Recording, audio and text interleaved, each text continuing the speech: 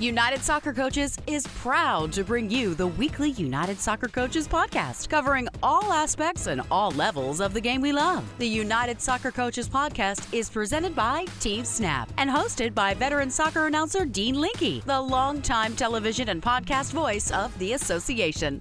Now, here's Dean with this week's show. I am Dean Linke, and I'm excited about this week's show as we splash around in different areas. We first bring you part 2 of our discussion with My Mentor, the digital sports learning and coaching platform that has teamed up with United Soccer Coaches to create this all-new Mentoring Soccer Coaches Diploma. Once again, Ian Barker, the Director of Coaching Education for United Soccer Coaches, leads the discussion with Sarah McQuaid, My Mentor's coach development mentor with more than 20 years of experience working in education, sports, and sports coach education, as well as James Baker, a director at My Mentor. In today's segment, again, segment 2 of 3, they break down the 3 blocks of this diploma. 1, an introduction to mentoring. 2, coach profiling and supported practice in the field. And 3, reflection and development. After segment 2 of 3 is completed, we go back to the NAIA where we find the Dunny Way again. Matt Dunn with back-to-back NAIA titles at the women's level with Kaiser University in Florida. The Dunny Way. Matt Dunn is on the program. And then, by the way, we only have 2 more members of this current 30 under 30 class to meet. Both of them are named Omar. We meet Omar Zini, and he is a media and social influencer. Omar Zini, part of the 30 under 30 class, will wrap up our show, and it starts after this message from our presenting sponsor, Team Snap. Does managing your club or league feel like a second job? If so, you might need some help. With Team Snap, you can get it. Their customers save up to 15 hours each week on tasks such as communication, registration, scheduling, and more. Plus, everything you need is online, which means no more trips to the bank, no more lost checks, and no more colossal spreadsheets. Bring your club or league into the 21st century with Team Snap. Go to teamsnap.com to learn more. Team Snap is proud to be the presenting sponsor of the United Soccer Coaches podcast.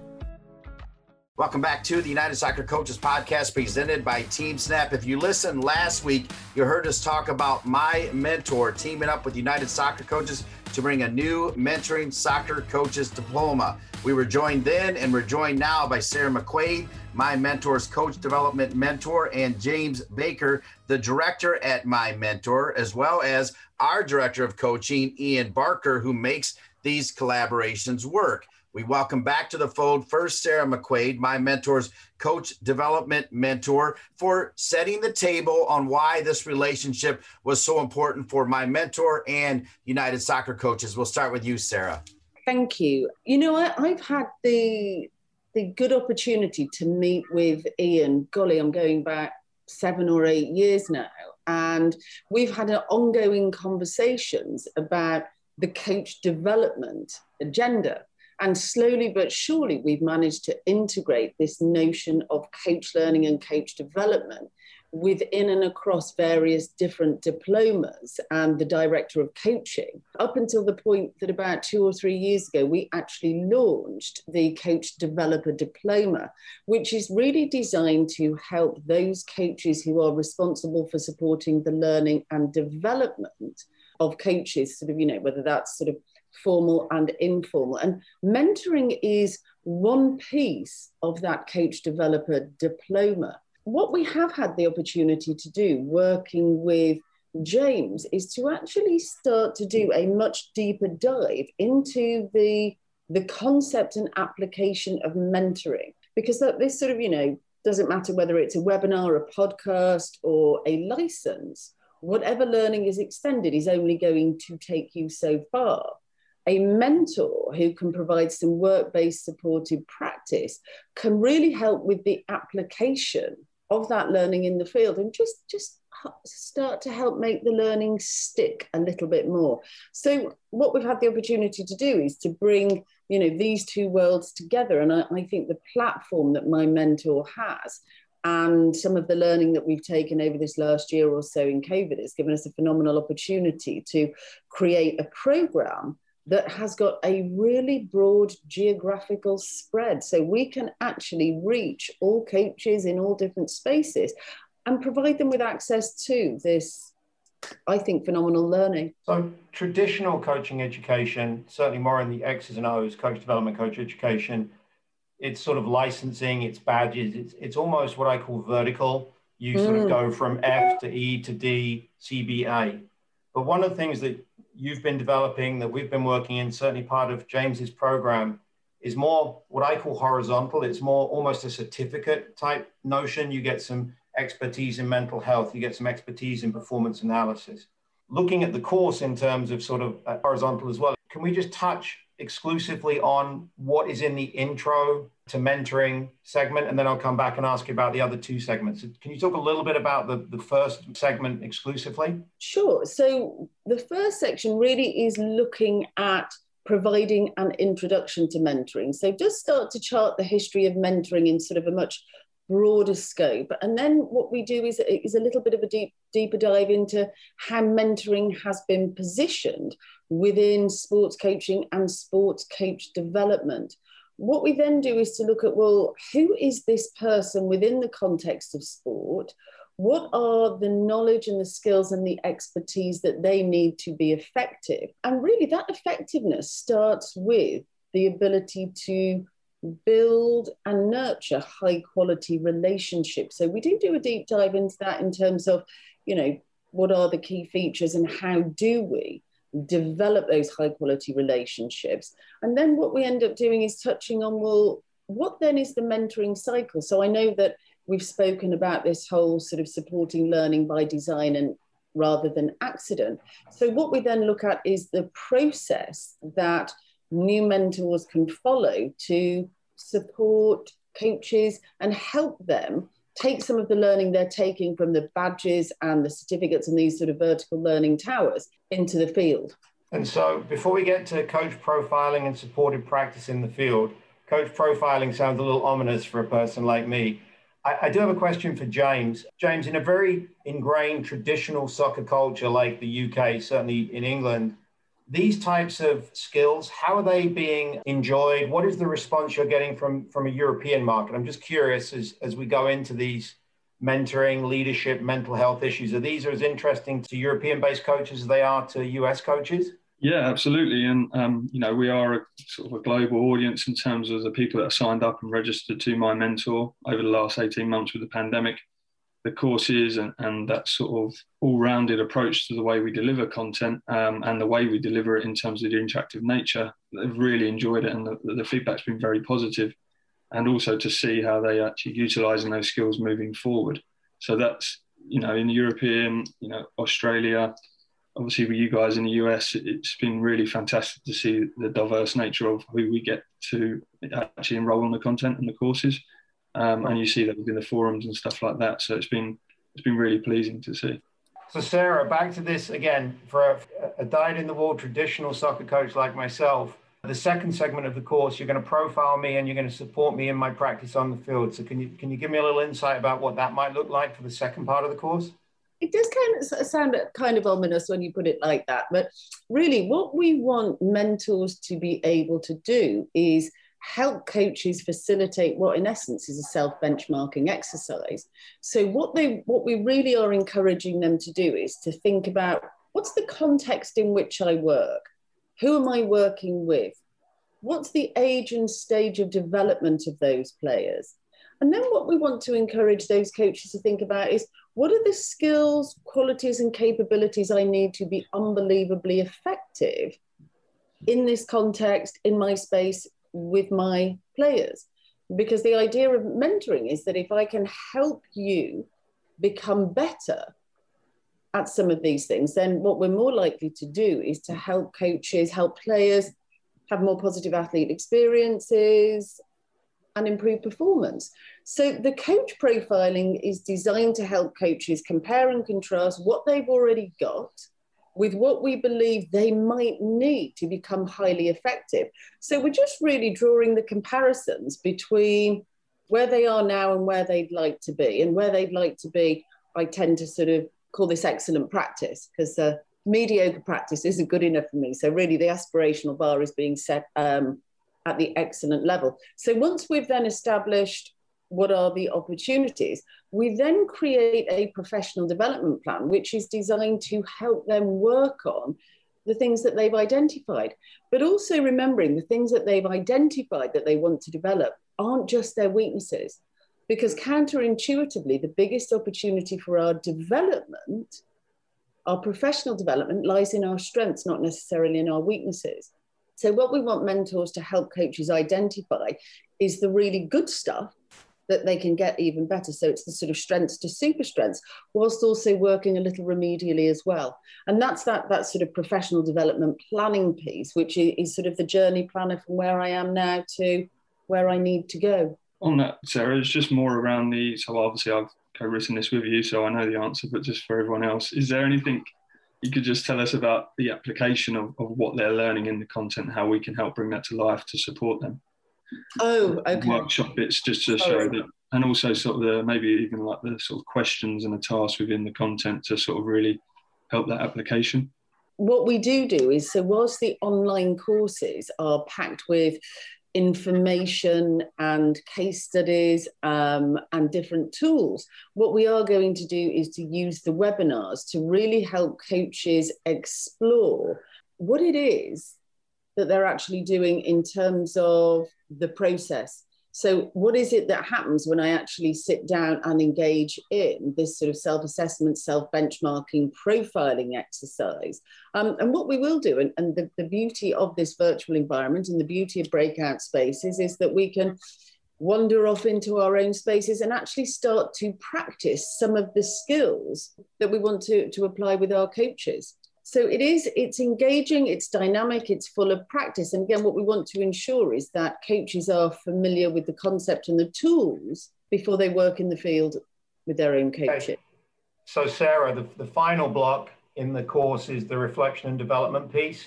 And I know you and I have worked a lot on this notion of reflection. It's interesting, I was watching a show the other day, and Sir Alex Ferguson said that in early parts of his career, he never reflected. He only looked forward, and that was his kind of aggressive attitude. But he did admit that later in his career, he started looking back at the mistakes he made, the successes he had, and putting them in the context of his future performance. So can we talk a little bit about this final block in terms of the power of reflection and development? It's interesting, and having been involved in education for all of my professional life and coach education for the last 20 years, I have designed and delivered more courses than you can shake a stick at.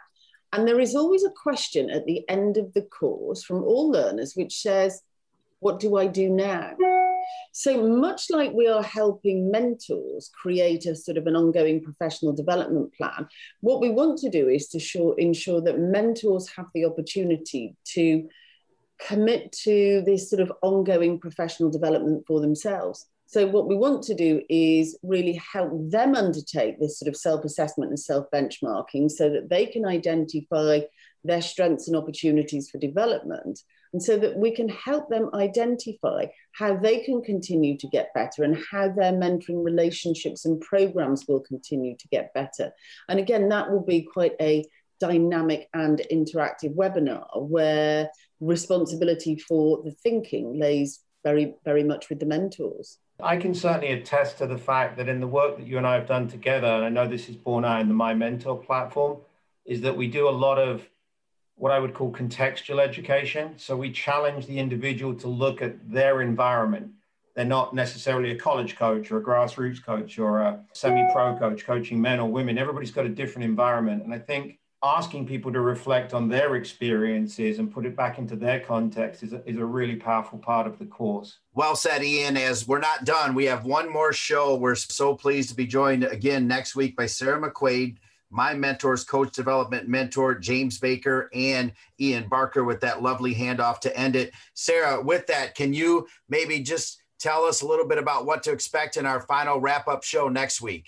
I think there's some lovely opportunities to come back to not necessarily the course, but the impact of the learning that can be taken from the course for mentors with their coaches and for the players that those coaches work with. Perfect. Sarah, James, Ian, we'll see you back here next week for more on this exciting collaboration between My Mentor as they team up with the United Soccer Coaches to bring us a new mentoring soccer coaches diploma. So that's right. We'll wrap up the 3-part segment with My Mentor, Sarah, John, and Ian next week. When we return, we'll talk to Matt Dunn, the Dunny Way, 10 years at Kaiser University in the NAIA, and he's taken the Seahawks to 5 Final Fours. They've won back-to-back national championships, just getting it done about a month ago. And Matt Dunn and his staff was named the NAIA Women's National Staff of the Year. The Dunny Way, Matt Dunn, when we return.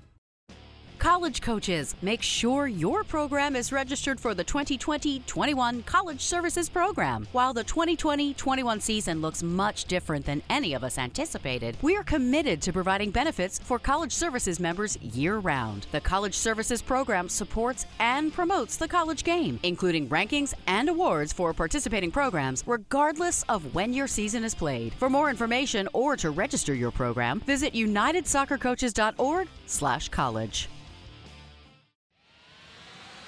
Looking for ways to improve your training session? Quick Goal has supplied the highest quality soccer goals, seating, field, and training equipment for more than 30 years. From backyards to the world's greatest pitches, Quick Goal has products essential to every level of the game. As an official partner to the United Soccer Coaches and technical partner to U.S. Soccer, Quick Goal knows what equipment you need to elevate your game to the next level. Visit quickgoal.com to satisfy all your equipment needs.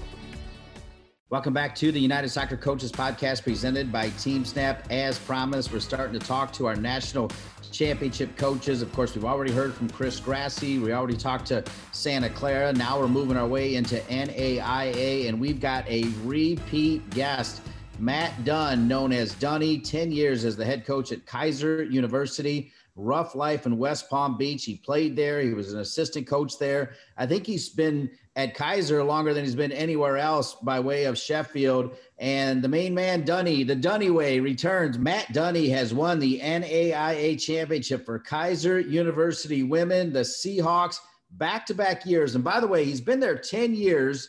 He's been to 5 Final Fours. He was runner-up 1 year. And the last 2 years, he's been the NAIA national champion for women's soccer. The Dunny Way, Matt Dunn, welcome back to the podcast. Pleasure to be here. Thanks for having me.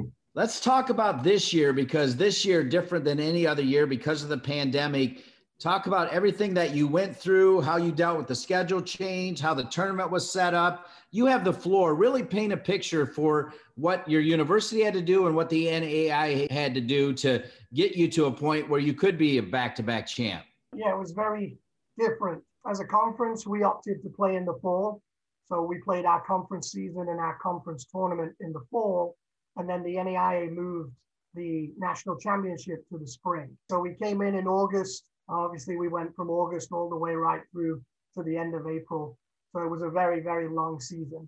In the fall, it was difficult at times because, you know, we was contract tracing and that would take out dorm rooms of girls. So some weeks you were missing 5 players because they're isolating, and we had to get tested prior to the beginning of the season, again, then at the break, and then again after the break. So there was a lot of testing going on and a lot of uncertainty and knowing, are we going to get all the way through the season in the fall? We did manage to get through it. It was a grind.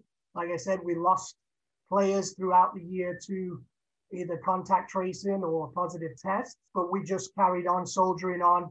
We managed to get a full conference schedule played and a tournament and finish that up in November, and then went on break to then come back in January and start all over again. It made it a little bit difficult for us to play games in the spring because everybody else was playing their conference schedules. So we had to pick up games when we could. It meant sometimes we were going 20 to 25 days between games because we just couldn't get any games in. And sometimes it hurt us because you couldn't get a rhythm going.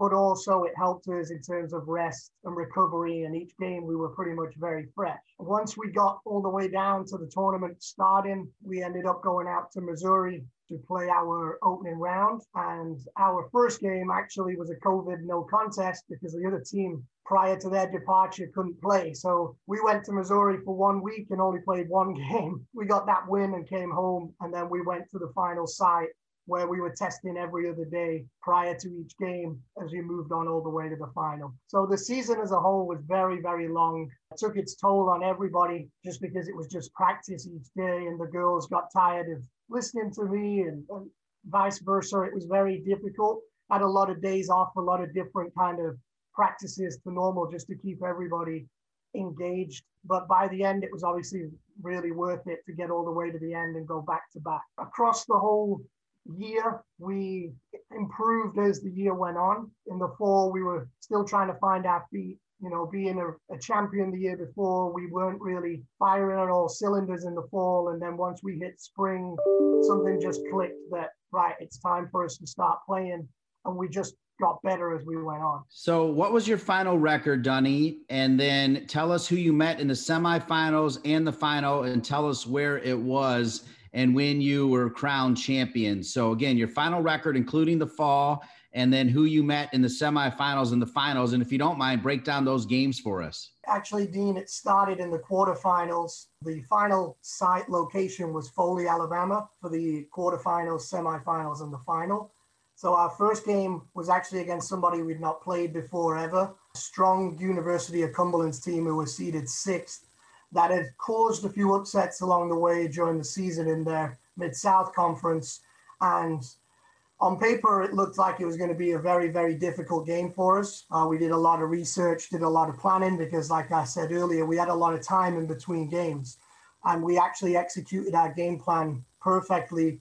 Came away from that game with a 6-0 victory, scoring 3 goals in the first 15 minutes against a team that was not really giving up goals. It was a great performance all round, a great way to start the final site for us to get us kind of in a groove and to show people that we were there to play. Moved on from that game to face Spring Arbor University, who we played in the semifinal 2 years ago. It was a very interesting game. They'd had some injuries and they'd already played a game more than us because they were a lower seed. And we came out good. We scored early, but we just couldn't get the second goal to kill off the game. And they battled and they got a penalty kick, which equalized and then caused the game to be end-to-end, where either team could have snatched it, went through overtime, double overtime, and then we were at penalty kicks, where this time for us, we were fortunate to win 4-3 on penalty kicks. After the semi-final, we then faced a familiar foe, an enemy in William Carey. William Carey beat us in the final 2 years ago, so we were out for a little bit of revenge. They were the number 1 seed. Between them and us over the past 3 to 4 years, it's been back and forth who the number 1 is, who's the number 1 seed, who's the champion. So we knew going into the game that we were going to have our hands full. It was a very, very good, close game. They took the lead on a mistake by us, which gave them a lot of energy that we thought we were wearing them down. In the past, if whoever scored first in the games we've played out of the 14 meetings has gone on to win the game. So when we went a goal behind, we knew we were in for a bit of a uphill battle, but we didn't panic. We just carried on doing what we were doing, tied the game up at halftime 1-1, and then went back and forth for the whole second half. Both teams just putting in great performances, both goalkeepers making saves, couldn't be split, and we go to overtime. And in the first overtime period, we had a nice move down the left-hand side, and we got a one-touch finish in the box, and that was game over, 2-1.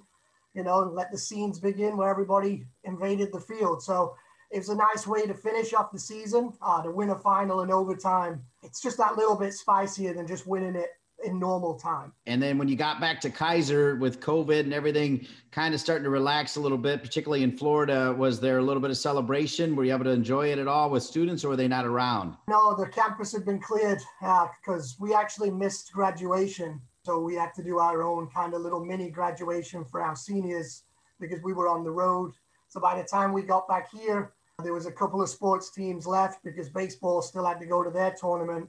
lacrosse, men's soccer was already at their tournament. So campus was pretty quiet. So we got back late that evening.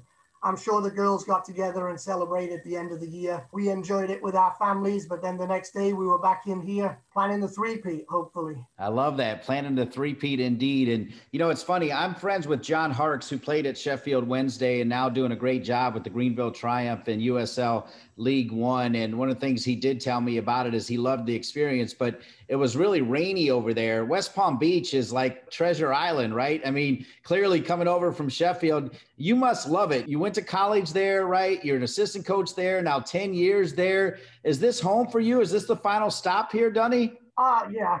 You know, where else?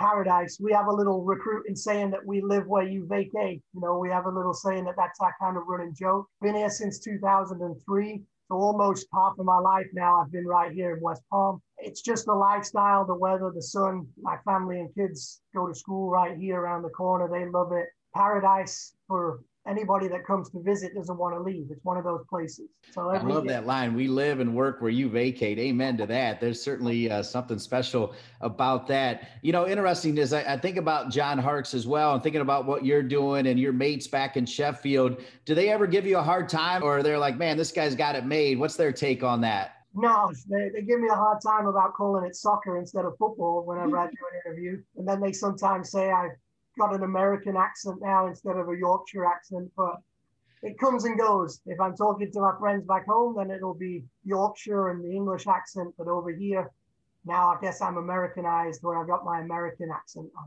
Explain to everybody NAIA soccer, because I've heard there's NAIA teams, both the women and the men, that can beat D3 teams, can beat D2 teams. And I've even heard that they can beat some D1 teams. Is that a stretch, Dunny, or is that accurate? No, I feel that that's accurate. We've got players here that maybe are non-qualifiers for Division One, but they're being recruited by Division One, but they can't go there. You know, there's different rules that we follow, but the NCAA has a bit of a different verbiage on, so we get to pick up those players. I was a 21-year-old freshman when I came over here to play. So, you know, you're getting older players or players that are a bit more experienced through where they played before coming over. And I think that adds a little bit more to the standard of play at the NAIA. I think the top 5 NAIA schools, men and women, could go and compete at D2, at D1. It's just bigger budgets, bigger schools. You know, we're only 1,500 to a 2,000 student school. How are we going to compete with a school that's got 100,000? We're not going to in terms of facilities, but play-wise, we're just as good on the day. We could give teams a good run for their money. There's a reason that NCAA teams are coming and taking players from NAIA schools, because they are that good. We have to fight that recruiting battle every year, where if you've had a good season like we have, then people are coming and asking questions about your best players. It all depends on, can you hold on to them?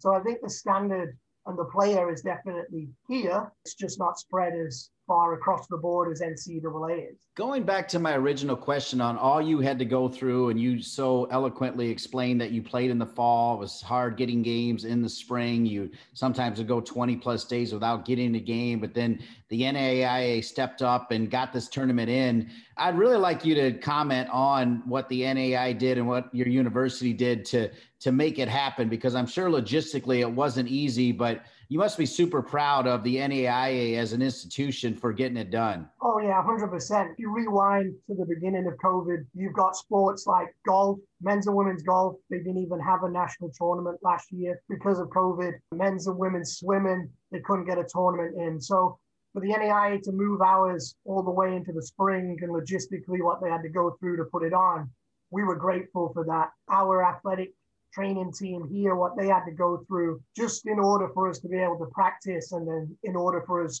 to fly to Missouri, we had to go through 2 different COVID tests just to get from here to Missouri. And then before every game, you were all tested as a group, the rapid tests. You had to do one of those and wait to see how the results fell. It was kind of like a mini game before the game, because if you had 2 people test positive in your group, that was it. Your run was over. You were out the tournament, even if they were coaches or team managers, we were in a little bubble, and if 2 or more in your bubble tested positive, then that was the end of your run. You couldn't just put them in isolation and carry on playing. It would mean you were withdrawn from the tournament. So every time we went for the test before games, everybody's nervously looking around, waiting for these rapid tests to come in. But the NAIA, they put a lot of thought and logistically on how we had to go about being in certain places to get tested, making sure we were in our bubbles and not getting mixed around with each other with practice times. So, it just wasn't a normal tournament in sense of we were allowed to do things the normal way, but this whole year wasn't the normal way. So in the end, if we had to do things a little bit different in order to play, then so be it. I spoke to our golf coach and our swim coach, and they were devastated that they had players that couldn't finish out their college career just because of this. And we were fortunate that we were able to. Just a couple more questions with you. A quick thought on Keiser University and your women. One of the things that we were paying attention to, and we were doing these webinars on COVID, and that was the mental health of the young women and young men on these teams. And you mentioned all of the testing and tracing that has to wear on these young athletes and these young women that are also in school. Quick comment on how Keiser supported these women and how you and your staff supported these women. It was very hard because if you were in a room with 6 people and your roommate tests positive, that means you've got to sit out too now, even though technically you're negative. So we had a few times where one person in the room had symptoms or tested positive, and it wiped out the whole room. And it was very difficult for the players that didn't test positive, because if you test positive, yes, okay, I know I've tested positive. It's kind of, you own that because that's on you. But then the other people in the room who kind of just by association now have to go into isolation for 10 days. And literally the food gets delivered to the room. You can't leave the room. There's only really so much TV or videos you can watch. There's only so much exercise you can do on your own. And we had a spell there where there was always a group of anything from 2 to 5 in isolation together, just basically counting down the days. We tried to keep their spirits up by delivering yoga mats and weights so they could kind of do some sort of exercise in their rooms, and we're delivering the food to them, and there's people making sure, checking in, not just me, the trainer here is checking in, our dean of students was checking in to make sure that they were getting everything that they needed, not just nutrition wise, but also mentally, so that they could kind of function and still do their schoolwork and know that there is an end coming. Hey, you're going to get out of this in 10 days. Don't worry, just keep doing what you're doing. So I think the mental side really took its toll on the players that just kind of got dragged in through association to the isolation. At the end of the day, it was always about making sure that the mental health and the well-being of each student, whether they were in the isolation because of the positive test or not, was being looked after, and that they knew that there were people here to support them through what was a difficult time. All right, 2 more questions for you. As you know, the NAIA does kind of do a good job sort of operating on their own. They do, however, remain a member of United Soccer Coaches, which allows the best coaches to be recognized for Coach of the Year. And because of that, because your university was registered when a lot of schools weren't registered during this strange COVID year, they picked the right coach to be the Coach of the Year for United Soccer Coaches. It's one thing to win a national championship. Usually awards come with it, but what does it mean to be the national staff again for United Soccer Coaches NAIA Women? It means a lot because it's the staff award. It's not just, the Matt Dunn Coach of the Year award, because this isn't just me on my own. We got Craig, we got Mark, we got Taryn, we got Steve, we got our trainer, Emily, that works with us. And it's one big group. I couldn't just do this on my own. So I appreciate that they call it the Staff of the Year and not just the Coach of the Year, because I think that it's just as important for the assistants and trainers, et cetera, to be recognized as well. All right. So finally, it is the Staff of the Year award, but there's the famous Dunny Way. And we talked about it last time. Who made that phrase and what does that mean, the Dunny Way? Not too sure. Our SID just posted it up on my bio page. I didn't even know. Obviously, Dunny's my nickname. So he just put that on there. And since then, it's been on the bio page and people like yourself have picked it up. And had a little fun with it. Just something now that he just keeps adding to. He doesn't change it. He leaves it up there because it's a bit of a joke between us here and the staff. So I don't mind it. I don't mind it either, because to me, the Dunny way means one thing. It means you're getting it done and you're winning NAIA national champions for the Kaiser University Seahawks, women's NAIA back-to-back champs, and they've been to 5 Final Fours in his 10 years. Congratulations on back-to-back. Good luck going for the three-peat, Dunny, and thanks for being a member of United Soccer Coaches. I appreciate it. Thanks a lot for the interview. Thank you, Matt Dunn. And if you were wondering where our final 2 members of the current 30 under 30 class were, well, we've tracked them down. There are a couple of Omars. We'll meet the first Omar when we return, our final guest on this week's United Soccer Coaches podcast, presented by TeamSnap. This is Dean Linke again, and I wanted to take a moment to salute all of the great people that made this year's United Soccer Coaches Digital Convention such a great success. I had the great honor of serving as one of the hosts, and it was one of the best weeks in soccer I've ever had. With that, while the 2021 United Soccer Coaches Digital Convention might be over, you can still get involved, as we're just getting started. You can still register to receive access to all session recordings and the digital convention platform. Chat with your soccer coaching community and take in top-level presentations from coaches around the globe, all at your own convenience. To register and receive access, visit UnitedSoccerCoachesConvention.org. That's right, you can still register for the 2021 United Soccer Coaches Digital Convention and have access to all of the amazing presentations. I hope you can take advantage of the special offer, and again, visit UnitedSoccerCoachesConvention.org. United Soccer Coaches Advanced Diplomas have long been regarded as an excellent way to expand your coaching knowledge, advance your career, and improve your players' development. Now, with our blended format that incorporates online and in-person learning, coaches with ever-demanding schedules can earn their diploma in the most time-friendly way possible. Visit UnitedSoccerCoaches.org/advanced-diplomas for more information. Welcome back to the United Soccer Coaches podcast presented by TeamSnap. My favorite part of the show is we meet yet another member of the 30 under 30 class. We're actually almost done meeting all 30 members. Can you believe that? We're joined by a media darling, a big-time player and a big-time coach. Omar Zini is with me now. Omar is a goalkeeper coach at Cal State LA. He's got his own academy, his own podcast. He kind of does a little bit of everything. Omar, thanks for being with me. Thank you for having me. I appreciate that. It's a nice intro. Well, you are. I mean, actually, several members of the 30 under 30 class complimented your podcast. So let's start with that. Tell me about your podcast, when you started it, what it's called, where people can find it. First of all, thank you for having me. That's the first thing I'll say. Secondly, yeah, I did I played 4 years at UC Davis. And when I was there, I studied communications, and I love talking, and I love, talking goalkeeping, as most people love talking about their passions. And a guy that I used to work with, used to be my goalkeeper coach, named Michael Magid. He was getting into a podcast theme where he'd, interview coaches, players, and just different types of people. So they had me on, they interviewed me. And so we spoke a little bit, and then he was like, hey, why don't you try to do this with us a little bit more often? And obviously I have an Instagram channel that I started after I finished at UC Davis. And that, gained some momentum. So I was like, yeah, I guess this makes a lot of sense. I want to be not on radio, but I love talking goalkeeping, love interviewing.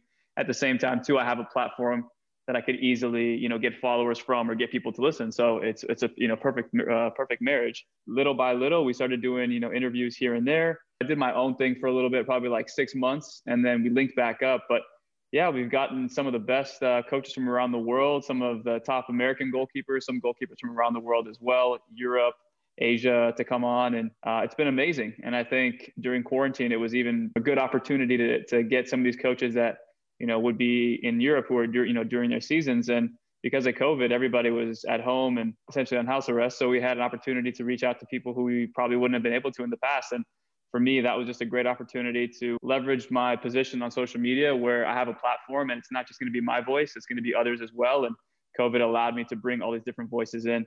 So I've been doing my own podcast, and I have a podcast called Inside the 18 with Mike and Saskia, Saskia is a former U.S. Women's National Team goalkeeper. She was the number 2 at the '99 World Cup. So again, as you could probably tell, she has a lot of people she can bring on as well. So we've had Michelle Akers, we've had Brianna Scurry, we've had a lot of big timers from that team. So it's been great, just that bridge between communication and interviewing and creating content and actual goalkeeping. Tell us your Instagram account, your Twitter account, and then reconfirm the name of the podcast one more time so we know where to find you. My channel is Pro GK Academy. I have my own podcast called Pro GK Podcast. So I do a lot of one-on-one interviews. And then I have one that's called Inside the 18 with Saskia Weber and Michael Magid. We have our own one as well. So that one's usually a roundtable discussion with top goalkeepers. We had Matt Turner from the Revolution, who just, made his first international cap with the national team. Check those out on anywhere you get your podcast. Tell me where you grew up, what youth club you played for, and then what years you were at UC Davis, and perhaps the highlight for you at UC Davis. Give me all that info, Omar. Grew up in Arcadia, California. I'm half Mexican, half Lebanese. So on the Mexican side, my uncle was a professional goalkeeper, played in Mexico, played for the Mexican national team, went to the Olympics with the U23s, and he was a goalkeeper himself. So playing in the backyard of my house, my grandfather saw me, just letting my body loose, jumping on everything. And he said, hey, why don't you try this guy, goalkeeper? And I was probably at 8 or 9 years old when I started playing as a goalkeeper, playing on the field before that, but as a goalkeeper. And then I started growing a lot faster than most people. So I was probably at 5'8", 5'9" at 11 years old. So they said, okay, we'll throw you in goal. And at that time, my uncle was coming back from his professional career in Mexico. So he became our club's goalkeeper coach. So at 11 years old, I went from kind of like a semi-decent team to Sharif Zain, he's like a big name here in Pasadena, California. And he has a club called essentially FC Barcelona. And so I joined that team, and there's so many, quality players that you could probably see now play in the USL, and it was just a high level. So I played there for about 4 years. We were one of the best teams in the country at the 11, 12, and 13-year-old age. U14, we kind of fell off a little bit. Still pretty good, but not as great. And then we played against the U.S. Women's National Team, I think in 2006 or 2007. And they were going to the Olympics or the World Cup. I can't remember. And we beat them, I think 3-4-1. And we went to a PK shootout in the preparation. I saved 2 or 3 PKs. And in that moment where I saved those PKs, the goalkeeper coach for the LA Galaxy Academy, they were just launching their USSDA program.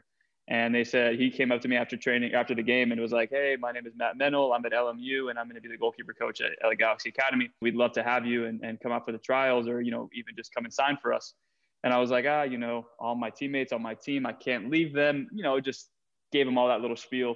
And then they actually came in and took 6 of our players from our team. That's to show you how of a quality program we had at Sharif's Academy, per se, his club.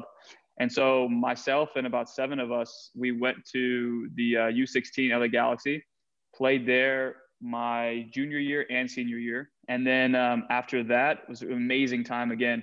We had guys like Giassi Zardes, who was on the Galaxy for a number of years, and then he played for Columbus and the national team. So he was one of the guys. He's 1 year older than me. So when I was with the 16s, he was with the 18s, and then he would come down when he was at Bakersfield. I think he didn't play his freshman year. He would come down when we were the 18s and play a few games with us. Loved my time there. Again, an introduction to the professional environment. The pressure was a lot higher, I would say, than my normal club scene. There were ramifications for showing up late, not having your shoes clean, not having the proper etiquette, the proper attire, using foul language. There were so many different things that it was so new to me, but it was just kind of a wake me up of okay, this is what it's like. This is the candor, the mentality you need to have to get to that next level. So after that, I actually went to an open trial at UC Davis, did well. The coach called me, offered me a scholarship. I ended up going there, played at Davis my freshman year, broke my wrist in the captain's practice. So I was told I was going to redshirt. So I was happy about that.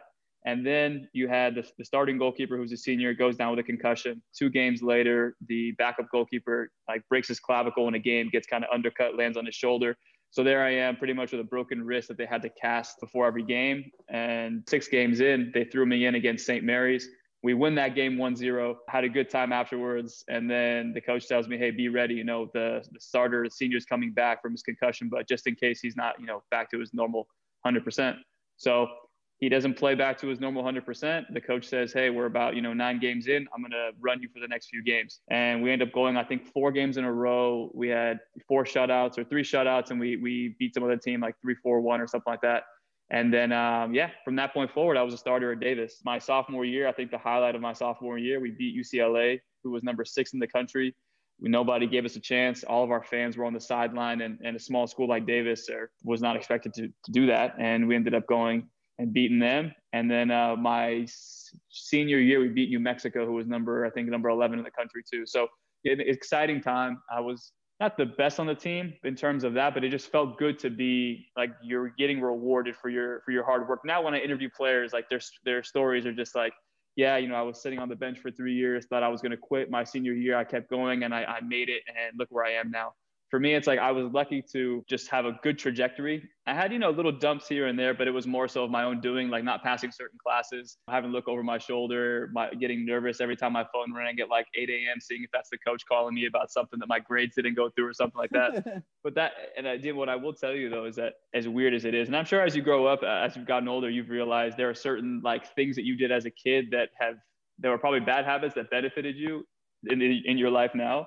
And I would say like doing my homework last minute or writing essays last minute, it forces you to be very creative. It forces you to, under pressure, think about something good and think about something that's going to catch the audience, catch the reader. So now when I shifted, after I played at Davis, I worked for my parents for, I think, 6, 7, 8 months. And then after that, I was doing all these like get rich quick schemes. I had a lady who came to Davis once, and she was like, "Hey, this is how much money I make in insurance. Do you want to try it?" I was like, "Hell yeah! Why wouldn't I want to try it? That sounds amazing."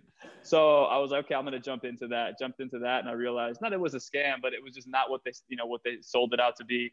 Then I had a backpack chair. I went to Coachella one year, and I said, "Hey, I really love sitting down during a festival, so why not make a backpack that has a chair on it?" So I made that. I got with somebody and we made one. I used it at Coachella. It was super cool, but it was just like, there's a lot more money I need to put into this, and I wasn't willing to do that. So it was just like all these things for about 2 years, just trying to deflect from getting a real job. And finally, after those 2 years, my mom was just like, "Hey, you still live at home. We're kind of tired of seeing you every single day. We ask you how your day's going. You don't really have much information to give us. You don't really have any incentive to do anything because we let you sit at home and you don't pay rent." So she's like, we paid a lot of money for education. You need to do something with this. So she's like, "You love goalkeeping and that's like your passion. So go to a local club here with Sharif, your old coach, and see if maybe he needs a goalkeeper coach, and then, go from there." I said, "Okay, yeah, sure." I went to him. He said, "I have these goalkeepers that come, you can run everything. I'm not going to ask them for the money. You have to be the boss here. You need to ask them for how much you want per hour." So I was charging like $15 an hour with these kids. I had, probably twice a week, I would get 4 or 5 kids. Again, nothing crazy, but as anybody knows, when you get some money in your pocket and you're kind of calling the shots, you get more comfortable and you get more confident. And then from there, that kind of segues you into bigger and better things. So I started doing that. And then in my backyard, which is not that big, but I had a goal that I used to use to train. My dad would shoot on me. So I went back there one day and I just started doing like videos of myself diving around, and I posted one on Instagram, and then I got some traction on it, and people were like, "What is this technique? What are you showing us?" And then I was like, I loved responding to people, and I was like, okay, I love this attention, and like I love the goalkeeping side of this. How can I turn this into something bigger? And then so my brother would come out, shoot on me, and I did probably like 10, 15 videos in my backyard. And then, it slowly started to build on my Instagram channel. And that at the same time, I was still getting better as a coach. And I started getting more confidence and started my own business, which is Pro GK Academy. So like I said before, in school, I was trying to write these essays last minute. So when it came to content creation, I was like, well, if I can be creative writing essays in school, I can also be creative in the content that I'm not that I'm a master at, but things that I've studied my whole life.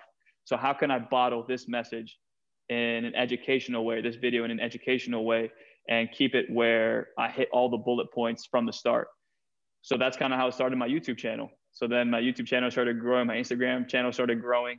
And then along the way, I started, thinking, this is only my voice. I'm only showing people what Omar Zini as a coach can show. So why don't I use this platform that I've created to link up with other coaches who are not as savvy with technology or just don't have the time, and give them the platform. So Dean, I'll tell you, like it went from like self indulgence of Omar all the time to now I'm doing interviews with coaches who are coaching at Southampton in the Premier League. I was at he was at Tim Dittmer, who has been with the United Soccer Coaches. He's been the last 2 conventions. He's the head of the FA in England for a goalkeeper. So had him on a few times during the quarantine. So it was just like, I've created this vehicle and I'll drive it, but I don't have to be the only passenger in there. And ever since then, my YouTube channel has grown, and I'm hoping in the future I go out to MLS preseasons, which I've done in the past, and go film different coaches who I've created relationships with, but also too my podcast. I'm just having candid conversations like we are now. And, I'm a big fan of Joe Rogan. So I watch Joe Rogan's podcast and just how fluid the conversations are. And so I'm sure this, as you get more and more seasoned as an interviewer, as a podcaster, you just, ask the right questions and you sit back, you add some fuel to the fire here and there, get the gears running. But how often do you get somebody who loves goalkeeping to just sit down and talk about goalkeeping? So that's been the evolution of myself as a coach. Hopefully some good opportunities coming up at some clubs here locally. I'm hoping it works out. Can't say too much more than that. I hope it does. But if it doesn't, then I have my channels, my YouTube channel, Instagram, and I haven't gotten into TikTok yet. It's probably a little too old for that. But yeah, so that's the full spiel, just played, transitioned into a career that I loved, and here I am. You're like the Logan Paul or Mark Donor of goalkeeping on social media, right? Like, you're the man as it relates to goalkeeping, creating this following. That's pretty cool, dude. Thank you. Yeah, Dean, I will tell you, though, it's just like, at the end of the day, though, it's just about what you want to be known for. And I think with any platform, any business, there are people who will make content for the flashy, for the viral, for, the algorithms that are, that reward you on these platforms, and more power to you. You have a mission and you want to make money. You want to, promote your products 100%. Like, I'm not going to say anything negative about that, but I've been very fortunate to have people around me who have said, look, there's one route you can take where you're almost selling your soul and selling out, and you'll make, quick money in the next 2-3 years. Great. Or you can develop these relationships with these people who are, very well known, and whether you want to be a coach or you want to be an influencer in the sense of bringing value to people, both of those pathways are open. Omar, when you think about value, when you heard that you actually got in this 30 under 30 class, and I know it's been a tough year because of COVID, but nobody can ever take this away from you, how much value do you put on that? If I was younger, I would put a lot of value onto it. I would say this is 30 under 30 and put it on my resume, and that's it. No more work needs to be done. But then I'll tell you a story, man. I had this 20,000 followers on Instagram, and I was so excited, and I accumulated that at a young age. I was probably 24, so I was like, this is amazing. I'm just going to post that I'm doing a camp, and 35, 45, 100 people are going to show up because of how big the following is. So I put it out there. I go to my camp. I only have 4 people show up. So it was it wasn't even a camp anymore. It was just a small gathering.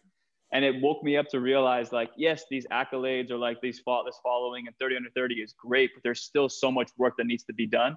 And for me, it's great to show that I put the work in to get to this point. But I think if I got the award a while ago, I'd be okay, rest on my laurels, I'm good. But now it's one of those things where I'm so happy I got it. I'm so grateful. But now it's okay, what do I do with this? And how do I make this even bigger and help influence more people? In its core, though, United Soccer Coaches has a ton of people that have made a big influence on the game. What does it mean to be affiliated with United Soccer Coaches? Oh, man, that means everything. I was on Podcast Row 2 years ago, and I remember all the big names that I had no idea who they were, who were affiliated with that United Soccer Coaches. And they would just come to the table, they would sit down and talk to us, and they were just so open and so inviting. And the people who just walk around and you don't even know how much value or how much experience they have. And, Lisa Cole, who's my mentor, I spoke with her a few days ago, and the questions she was asking me were so thought-provoking, and questions that, from her own experiences as a coach and as a goalkeeper coach and somebody who's led the licensing courses, questions she was asking me opened my mind to questions that I've never asked myself. So for me, it's that value that being in this program provides is people who've done it themselves and questions they have asked themselves over the years. And now they ask me those questions. And now my mind is completely opened up in a way that it wouldn't have been if I wasn't accepted into this program, but luckily I have been. What I'm going to ask you to do now is promote yourself one more time, but take your time, be crystal clear on all of your platforms. Say the names nice and clear, Omar, so we can promote you properly as we say goodbye. I have 2 podcasts. One podcast I do called Inside the 18. I would highly recommend checking that out. It's way more frequent. I do more interviews on there than I do on my personal one. My personal one is Pro GK Podcast, GK as in goalkeeper, so Pro GK Podcast. On those, I do a lot of evergreen content. So again, in COVID, it was just a Q&A sometimes on Instagram. Followers would ask very generic questions that pertain to so many others. And those questions, again, stand the test of time. So go and check those out. Then I have on my own Instagram and YouTube, Pro GK Academy. Both of those, I do tutorials, I do breakdowns, I ask thought-provoking questions on graphics. And then I have my personal training, progkacademy.com. So if you wanted to reach out to me, you can reach out to me there via email, or you can reach out to me on Instagram and in a DM. I respond to those pretty frequently. And I'm in Los Angeles, in Pasadena, California.